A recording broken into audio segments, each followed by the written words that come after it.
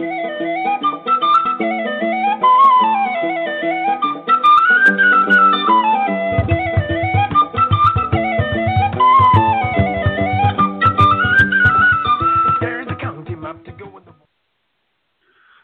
morning and welcome to HRTech Weekly, One Step Closer with Stacey Harris and John Sumser. Stacey, good morning. How is it in North Carolina? Good morning, John. I'm doing well. We have a 95-plus degree weather going on right now, so we're a little toasty out here in North Carolina, but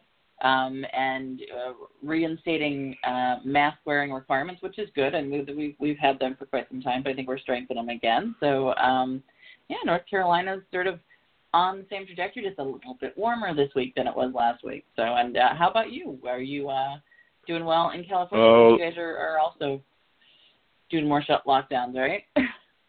Yeah, things are getting locked down pretty tight, but the weather has given us a break. It's been low 80s for a couple of days, and it looks like that'll stick around for a week. And so everybody's dancing because you could go outside in the afternoon. We're much nicer weather, 80 than 95, I will admit. It's amazing what 10 degrees does, right? Yep. And so it's getting locked down.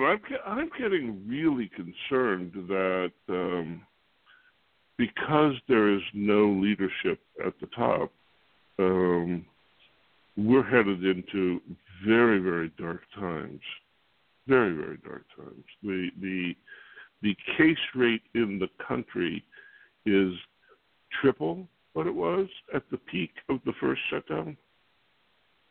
And we're not acting like that. We're not acting like that at all. Actually, I'm watching the numbers, and there's more investments and more business and stuff, and positive numbers coming out of second quarter around the globe than we've seen in a long time. So, yeah, we're not acting like this, skyrocketing here, at least in the States. Yeah. Well, $2 billion worth of free money goes a really long way. $2 trillion, $3 trillion, all that money. It has an impact, and it has kept the economy afloat, but that doesn't mean that things are okay, right? It's fake. The whole thing is fake. and you could buy a lot with $3 trillion. You know, my son, who is a struggling, starving artist, said, "Wow, with the kickers from unemployment and the small business loans, my credit cards are down to zero." And you know what? I know a lot of people who did that. I know a lot of people who are in very nice shape because there was a bunch of money that fell out of the sky that you could use to rearrange your circumstances a little bit. And it was a tremendous thing, but it's about over. It's within days of being over. And what's on the other side of that is that inflated cloud of money is only going to be partially replaced. And by the time we get to the election, which is only, slightly more than 90 days from now, I think November 4th and 5th are going to be very difficult days. Yeah. Very, very difficult days because the bottom will fall out then. Well, it's going to be no matter who gets elected, the bottom will fall out the day after the election. I agree. Well, we're going to have to wake up, and we won't be investing in election goals at that point, right? We'll have another 4 years to worry about that from a candidate's perspective, and so we'll have to make some of the hard decisions and probably really hunker down a bit more than we have in the last several months here. But I guess it'll be interesting to see, because I think what I'm seeing, at least in the news, and what I'm seeing in the conversations with people, is that the fear of the pandemic is one component that everybody's talking about. But then on the other side is, we are starting to see a belief, a perception that it's technology that's going to get us out of this, right? That some level of artificial intelligence, some level of biomechanics, some level of, better designed robots will make, even if the pandemic lasts longer than expected, it will make work and life more feasible. And that's where we seem to be seeing the investments. It's a possibility that, as we've talked about before, the innovations that we were kind of looking for are starting to come out from underneath all of this. Necessity is the motherhood of invention, and definitely we're seeing that in some cases. Do you feel any of that's at least part of the conversation too?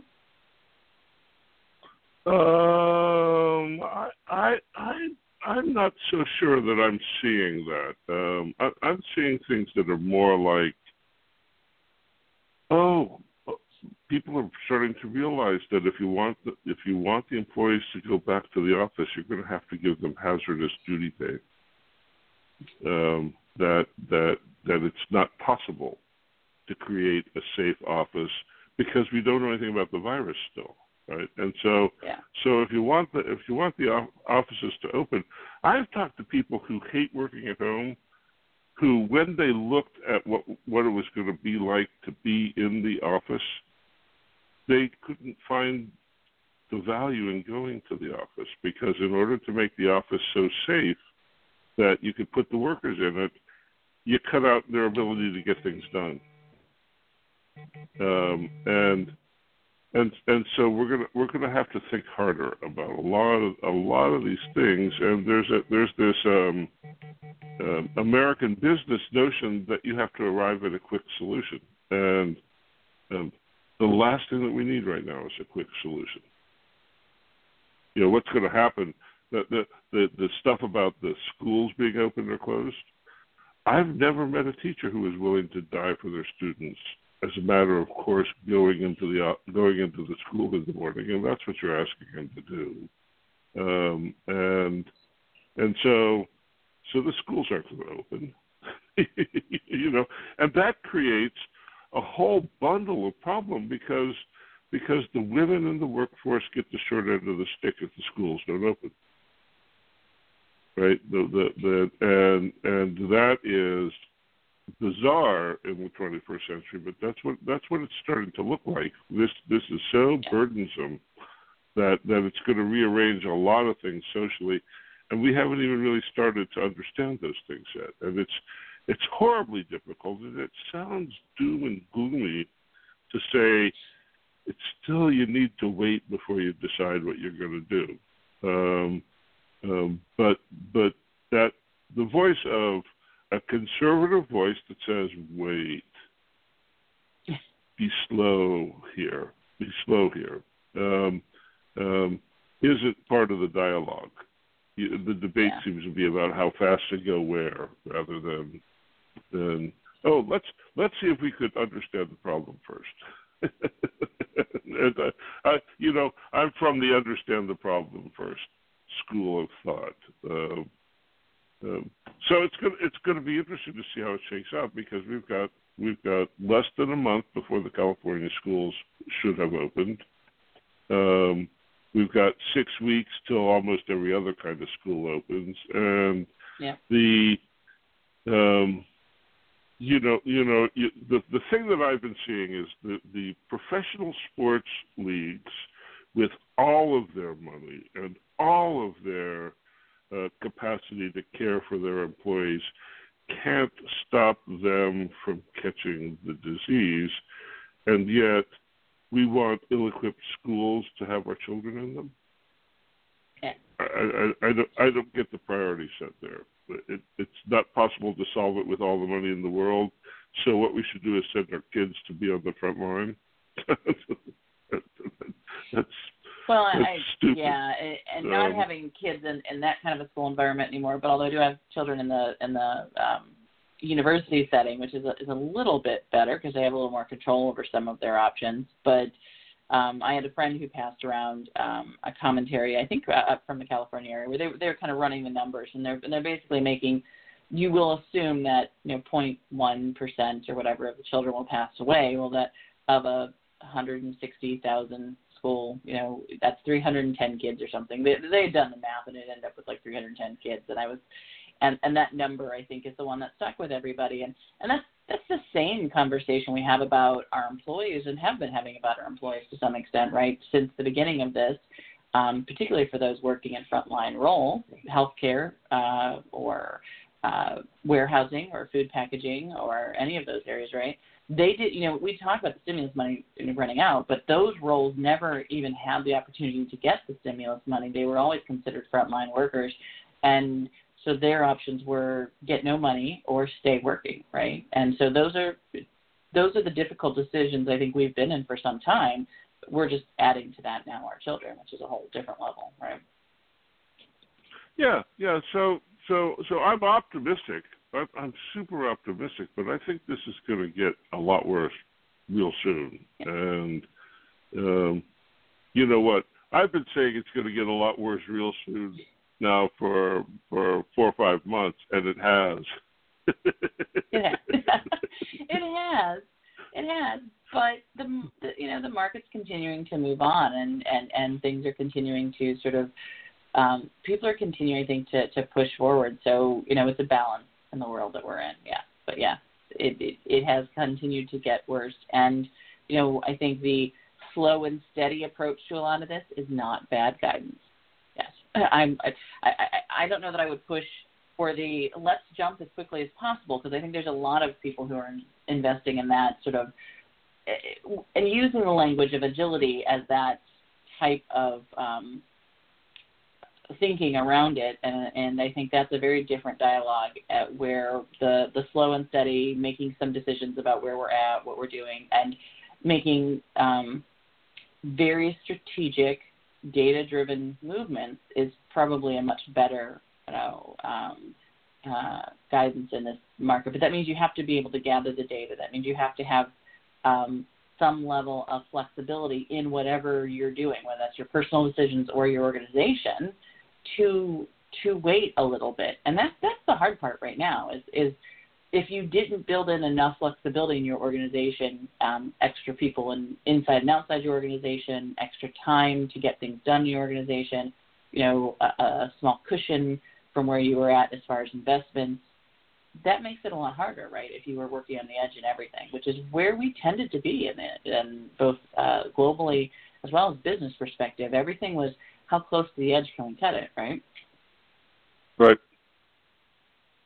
And now we're in a new world. Sometimes it looks to me like everybody abandoned their posts to go work on the COVID problem, and so I think one of the reasons we're seeing sort of slow evolution in the industry news is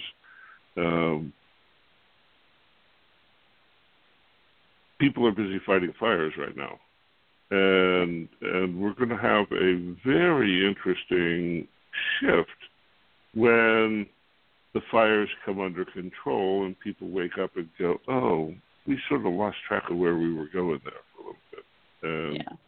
And that'll be a moment where the markets really change when we get there. So what's in the mailbag?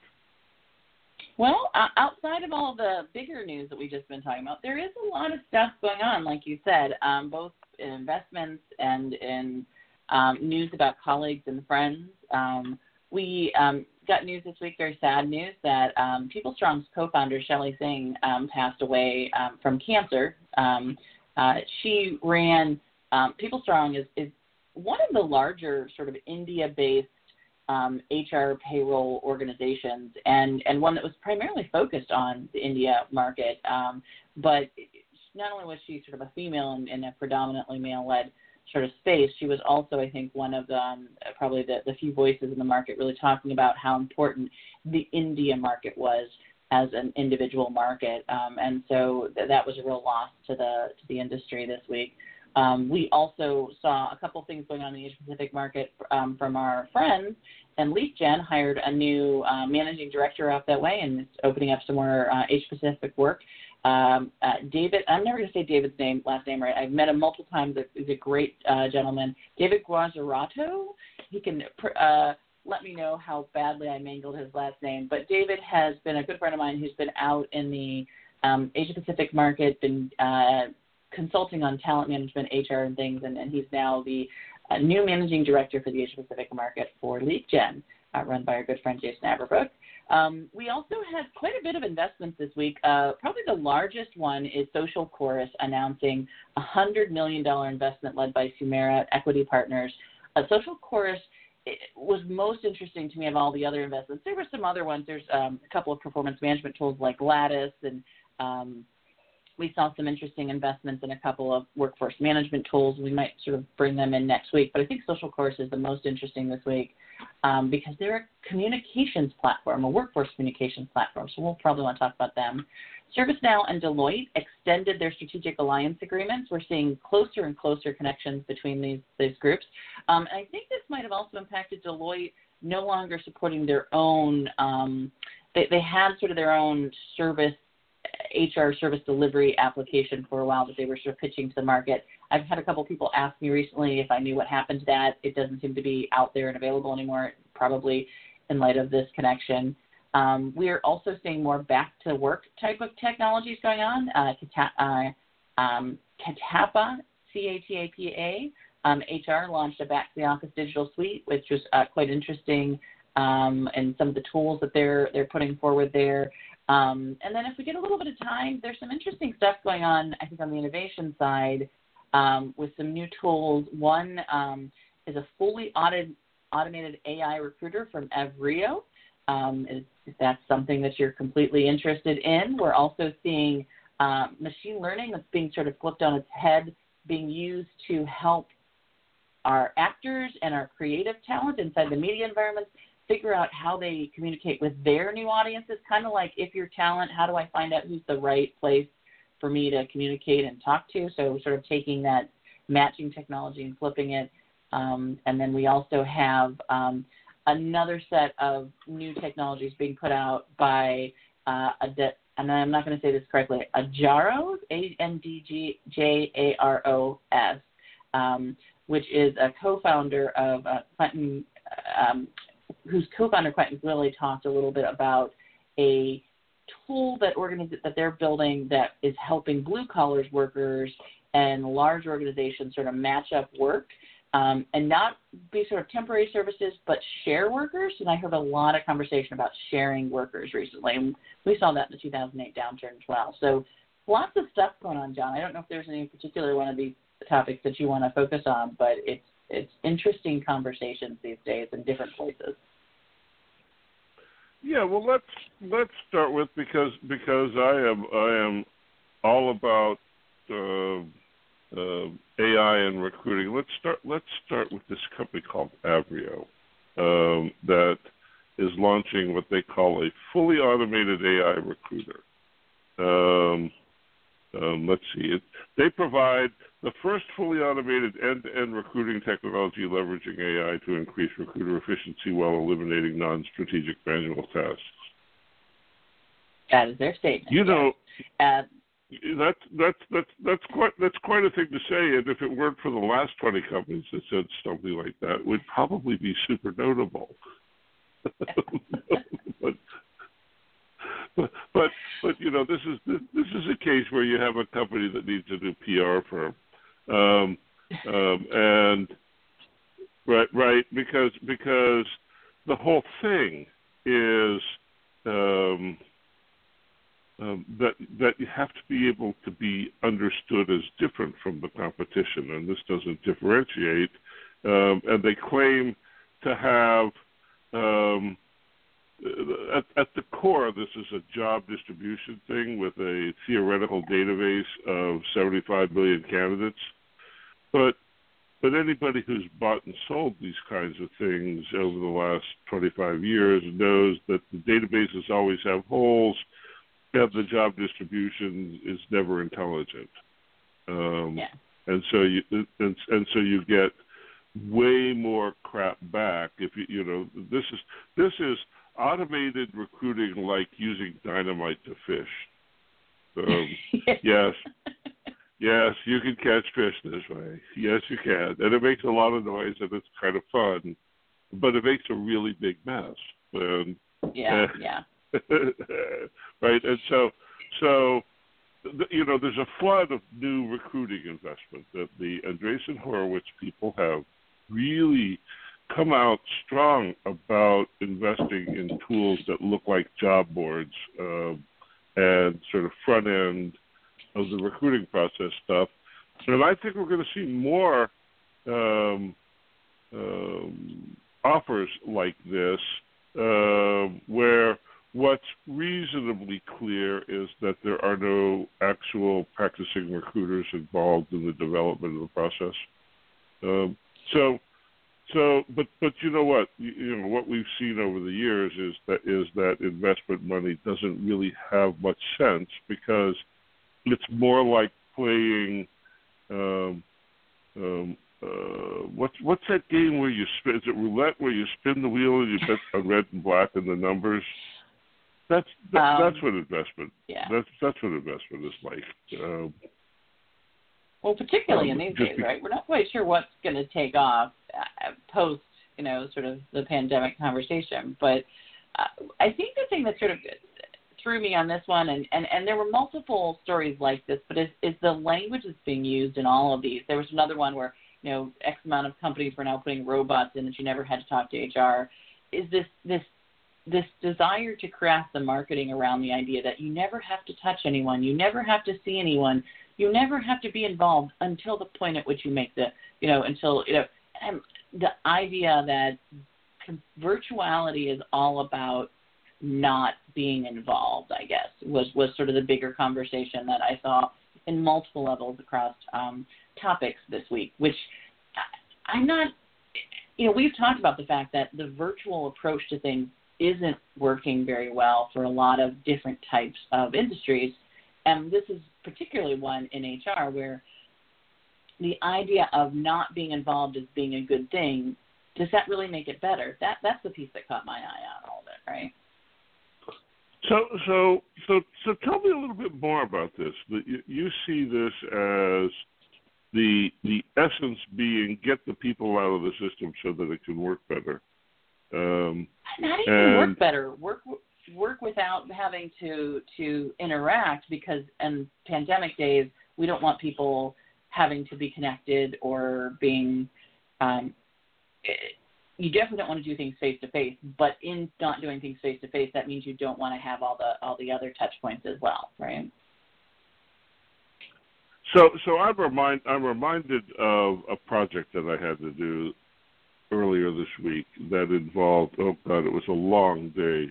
It involved a spreadsheet with, the first spreadsheet had 25,000 lines in it.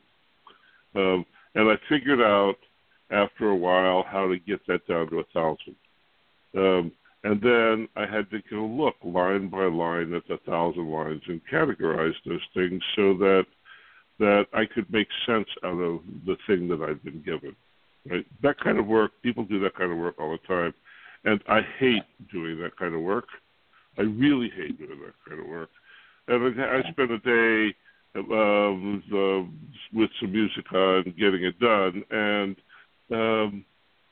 at the end, I learned stuff that I couldn't learn any other way. Now, I don't like doing the work, but I learned things that I couldn't learn any other way because I touched every single bit of data in the stack. And that's the thing I think you're talking about being missing here. Yeah. Really, it's not. Exactly. It's not so much the interaction with people that is concerning. It's the interaction with the actual thing that's going on that's concerning. So if you don't ever have to touch anything, how would you have any sense of whether or not it was going well? Because the machine, you ask the machine, "How are you doing?" and it says, "Hey, boss, I'm doing okay," and that's good enough. That smacks of the current problem with engagement polling and testing. How you doing? Fine. Everything's good. Yeah, no, exactly. I mean, this is the, but it's even worse in the fact that I think because because we're stepping into automation as an answer to the pandemic conversation, because that means you can reduce human touch points, then we're saying, oh, if we're automating it anyways, then we're just going to take the person out of it. It just makes more sense that I'm doing this now at this time, right? And I think that's the leap that we're making that concerns me, right? Generally when you go through an automation process, there is a point at which you go from manual to sort of investing in a couple of tools to automate to sort of having another person maybe do it and then, automating it. So you're kind of going through the process where you're learning and getting continuous feedback and making changes all the way through until you end up in a spot where it is truly automated, like my calculator doing my times tables, right? But, yep. And you will lose something along the way, but you gain it in efficiencies. But we're sort of skipping over that just because taking the human element out of it is the first thing we're focusing and not the automation, I guess maybe is the better way to put it. So it's just a very different approach that I think we're all going to have to maybe watch a little carefully in the next couple of months. Well, and it'll accelerate as the economy sours. The layoffs will accelerate, right? And as the layoffs accelerate, people are going to be looking for solutions that do the work of the people who used to work here. And so we're going to see more of this, and the big questions actually turn out to be things like we're talking about, which is not that you miss the human connection. It's how do you know when the thing is broken if you don't have anybody around who knows what they're doing? And if you thin down the number of people who know what they're doing, how do they ever get a chance to go through that process that I described of looking at the data if the machine does it? Right. Yeah. So there's stuff that you can learn from doing the work that you don't get to learn if a machine does it all for you all the time. And that means that you are ceding control of the decision to a machine that you don't understand very well. And that's a bad idea. Yeah. And, the other big, I think, topic this week that came out throughout all of the conversations was not only the automation and the robotics and AI is going to sort of get us out of it, but the other thing was the connection between service delivery, like, meeting the needs of your employees and sort of getting to sort of whatever the next sort of generation of work environments that we're looking at. I mean, we saw the ServiceNow and Deloitte extending their strategic alliance, which was all about HR service delivery and how those two are going to work hand in hand and how important it is to have communications and work. We also saw the $100 million investment in Social Course, which is a company I've seen briefly, but not a lot. All their focus is an organization that's doing workforce communications, which is a mixture of sort of onboarding and benefits information, but now COVID information as well. So, the flip side of this is people are looking for information and details, and they're hungry for it, and we're not sure how to get it to them right now. And that's the other big threat I saw this week as well. So I've been looking really hard at HR that uses SharePoint as a way of creating self-service opportunities for employees. And you can see a lot of this stuff as companies noticing that SharePoint doesn't work at all. that it's a bad way to organize stuff, and that it gets filled up with contradictory junk. And when you take a pass through, like some of these firms are doing, to try to reorganize the SharePoint stuff, I mean, that's a lot of what ServiceNow does. Really is make sense out of the existing junk.